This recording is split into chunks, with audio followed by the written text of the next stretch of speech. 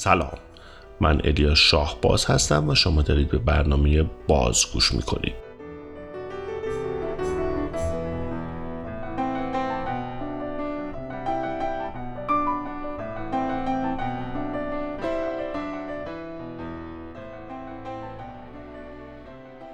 آنچه در قسمت سوم پادکست باز خواهید شنید شعر بسیار زیبایی از فروغ فرخزاد، مغز از منظر عصب شناسی و علوم شناختی در مقابل دیدگاه فلسفی به مغز، یک آهنگ بسیار زیبا و موسیقی پایان.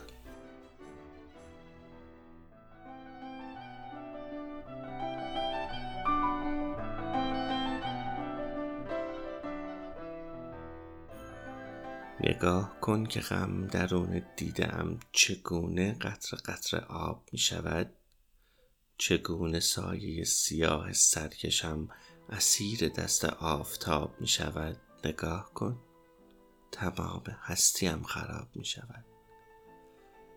شراره‌ای مرا به کام می کشد، مرا به اوج می برد، مرا به دام می کشد.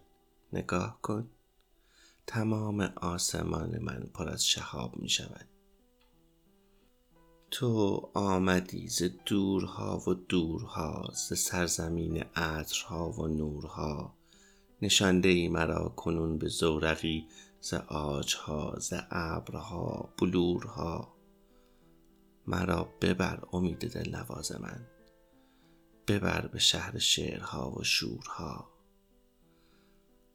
به راه پر ستاره می کشانیم، فراتر از ستاره می نشانیم.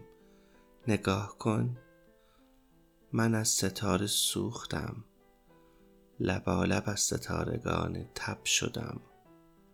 چو ماهیان سرخ رنگ ساده دل، ستاره چین برکه های شب شدم. چه دور بود پیش از این زمین ما، به این کبود غرفه های آسمان. کنون به گوش من دوباره میرسد صدای تو، صدای بال برفی فرشتگان. نگاه کن که من به کجا رسیدم، به کهکشان، به بیکران، به جاودان. کنون که آمدیم تا به اوجها، مرا بشوی با شراب موجها. مرا بپیچ در حریر بوسه‌ات، مرا بخواه در شبان دیرپا.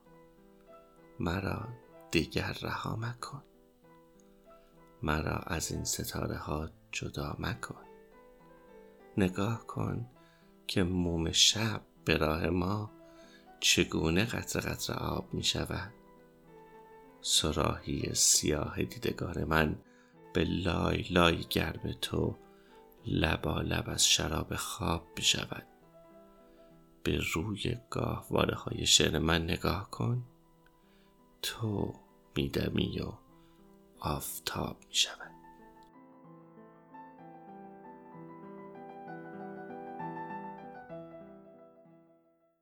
در قسمت‌های قبل پادکست باز سعی کردم که قسمت‌های بسیار کوچک از کار مغز رو براتون توضیح بدم.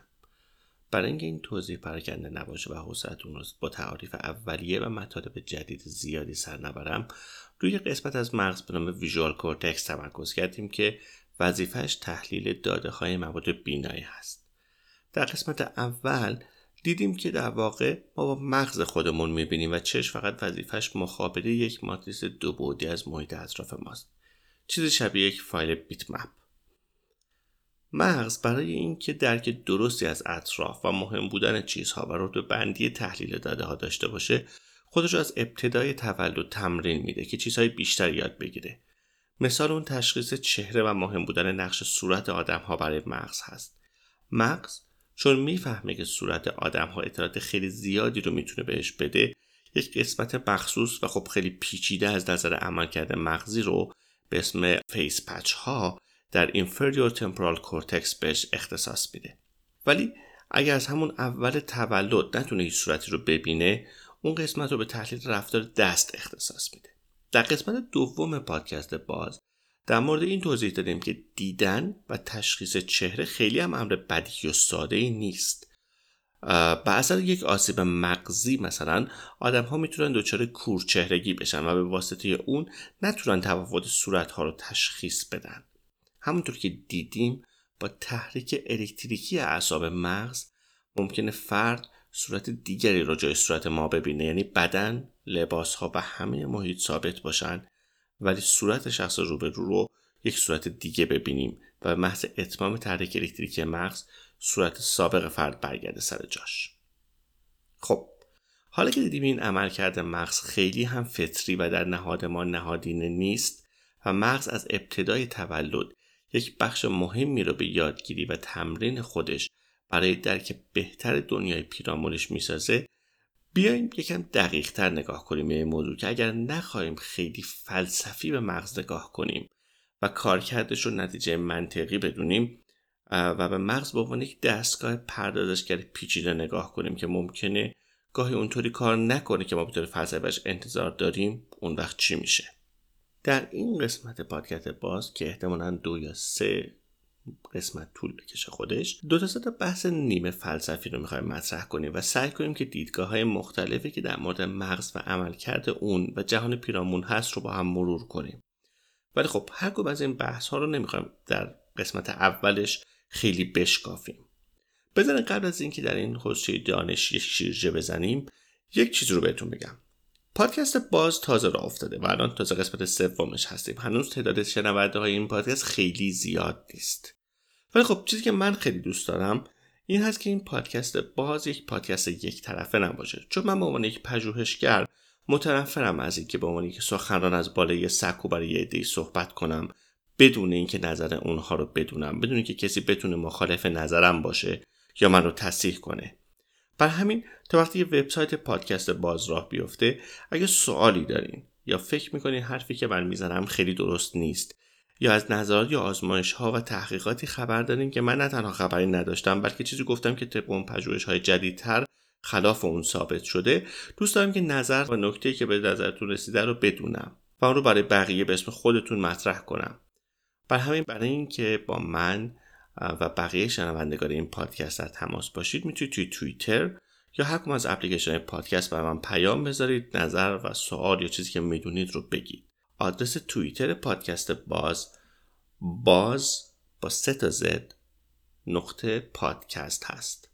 اولین چیزی که باید سرچ کنید این هست، باز با 3 تا زد. یه نکته دیگه هم که میخوام بگم اینه، پادکست باز یه پادکست نیست که تبلیغات داشته باشه یا در مورد چیزای دیگه بخوام راجع به این صحبت بکنم و پولی ازش در بیاریم. برای همین من خیلی توش دوست دارم علاوه بر اینکه شما رو با این چیزای مربوط به دانش نوروساینس، علوم مغز و بقیه چیزا آشنا کنم، اونهای دیگه ای رو هم که همین کار انجام میدن یا کارهای مشابهی انجام میدن رو باهاشون آشنا بشیم. یک چیز جدیدی که من کشف کردم، یک پادکست دیگه هست به اسم رادیو کنجیاب با اجرای بسیار خوب حسام اخلاقپور و علی محبی که این 2 تا جوان با هم صحبت میکنن بیشتر در مورد علوم نوروساینس و نتیجه کار بسیار بسیار جالب شده. برای همین رادیو کنجیاب رو هم حتما گوش بدید. خب سوال فلسفی اولی که در مورد انسان یا مغز مطرح میشه بحث اراده آزاد هست. یعنی ما یا خودمون تصمیم میگیریم و اراده میکنیم یا مغز به عنوان یک پردازشگر بر اساس چیزی که خودش تشخیص میده عمل میکنه و بعد ما رو یا در واقع قسمت رضایتمندی یا ساتیسفکشن مغز رو آگاه و توجیه میکنه.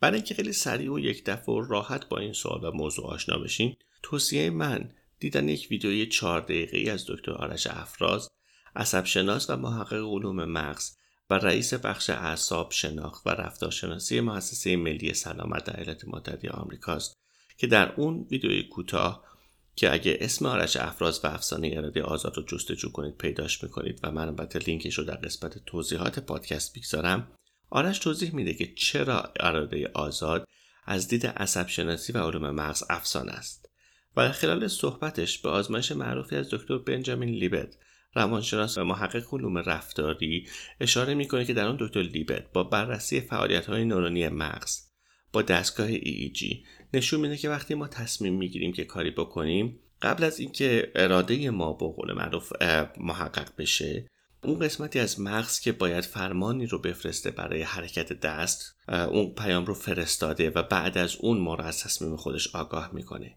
یعنی توالی فلسفی منطقی که ما معمولا بهش معتقدیم این هست: من اراده میکنم، مغز من فرمان حرکت رو صادر میکنه، مثلا برای تکان دادن یک اهرم، بعد اهرم رو تکون میدم. ولی وقتی از مغز ثبت الکتریکی میگیریم میبینیم که در واقع اول فرمان حرکتی صادر شده، بعد اراده یا اون زمانی که من به عنوان تصمیم اعلام کردم و بعد حرکت. البته این آزمایش های دکتر لیبت طرفداران و منتقدانی هم داره. مثلا دکتر دنیل وگنر، روانشناس دانشگاه هاروارد، یک کتاب بسیار جالبی داره به اسم The Illusion of Conscious Will یا افسانه اراده آزاد که توی اون این نظریه دکتر لیبت رو که البته مستقلاً و شاید قبل از اون توسط کورنی پور انجام شده دفاع میکنه و آزمایش‌های بیشتری رو برای اثباتش انجام میده.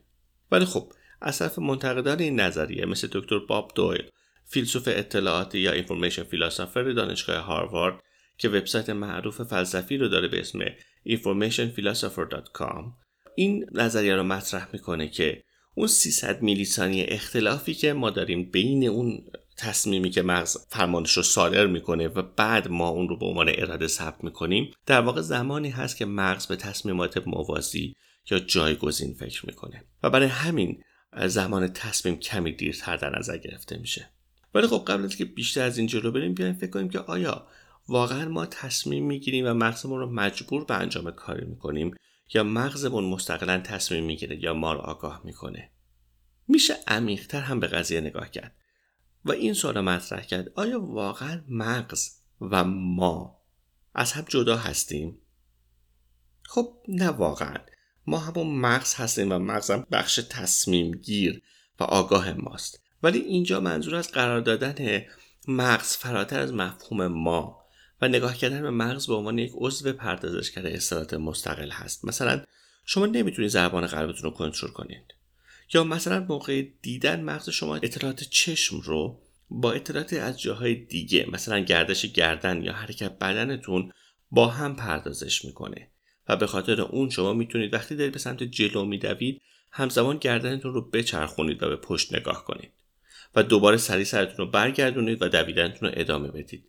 این وسط مغز خود به خود میدونه که اطلاعات رو چجوری پردازش کنه که صحنه و درک سه‌بعدی شما از دنیا وقتی حین دویدن سرتون رو برمیگردونید که پشت سرتون رو ببینید خراب نشه و شما یک تصویر ثابت رو ببینید.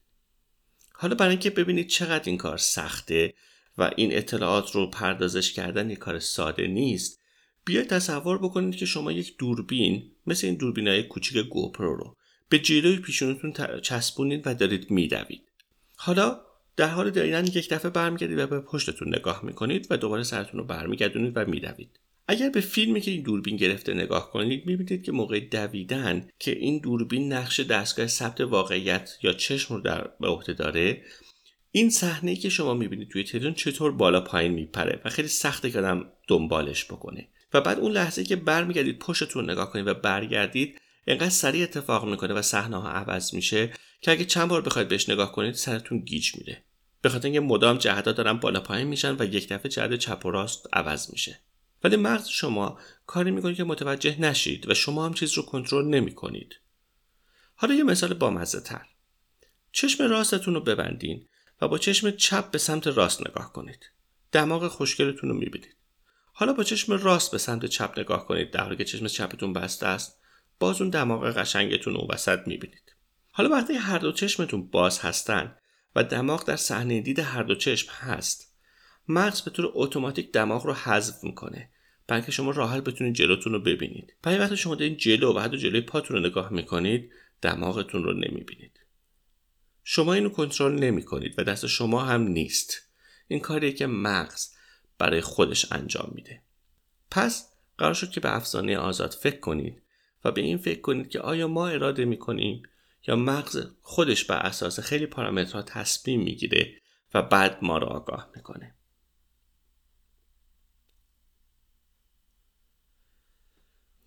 سوال فلسفی بعدی که در قسمت‌های بعدی می‌خوایم بهش فکر کنیم نظریه مغز درون خمره یا brain in the vat هست.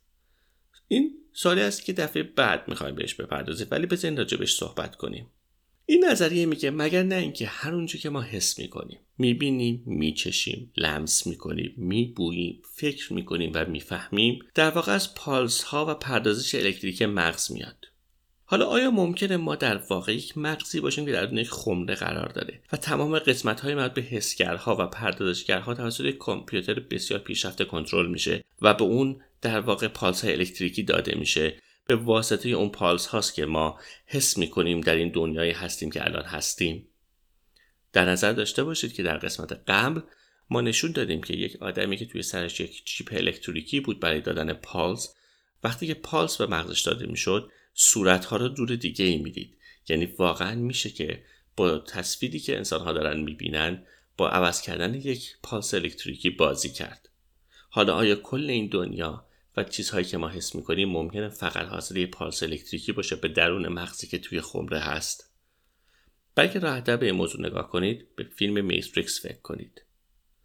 آیا ممکنه دفعه بعدی که دارید با کامپیوترتون کار میکنید یک دفعه روی کامپیوتر با فونت سبز تایپ شه Wake up Neo؟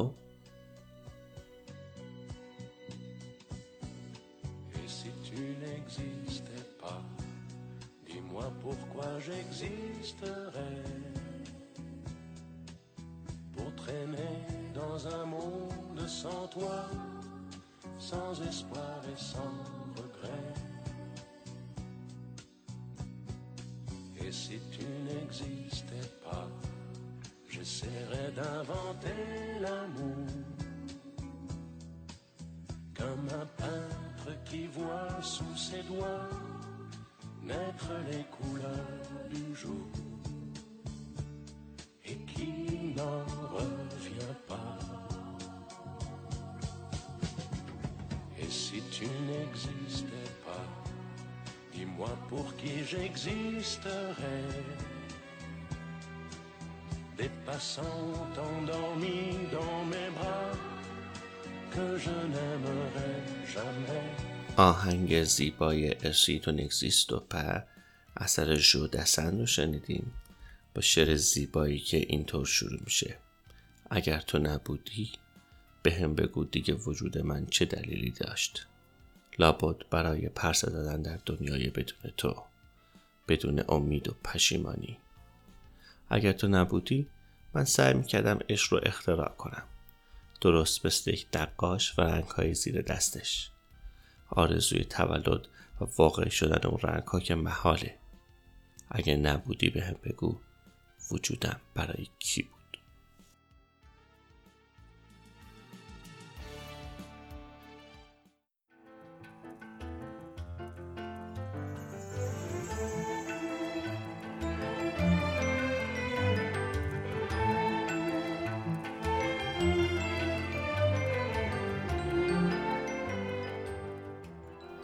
در قسمت بعدی پادکست باز در مورد نظریه مغز درون خمره صحبت میکنیم و در مورد این میخوایم فکر کنیم که آیا فیلم میتریکس میتونه واقعی باشه؟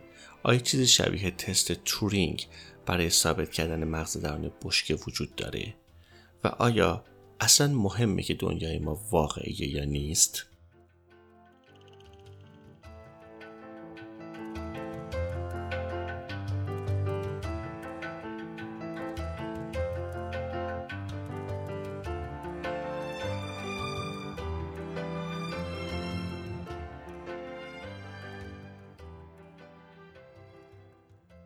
اون چه شنیدید قسمت سوم پادکست باز بود که من الیا شاهباز از شهر دوره همه ها در کناره شرقی آمریکا اونو برای شما تهیه کرده بودم.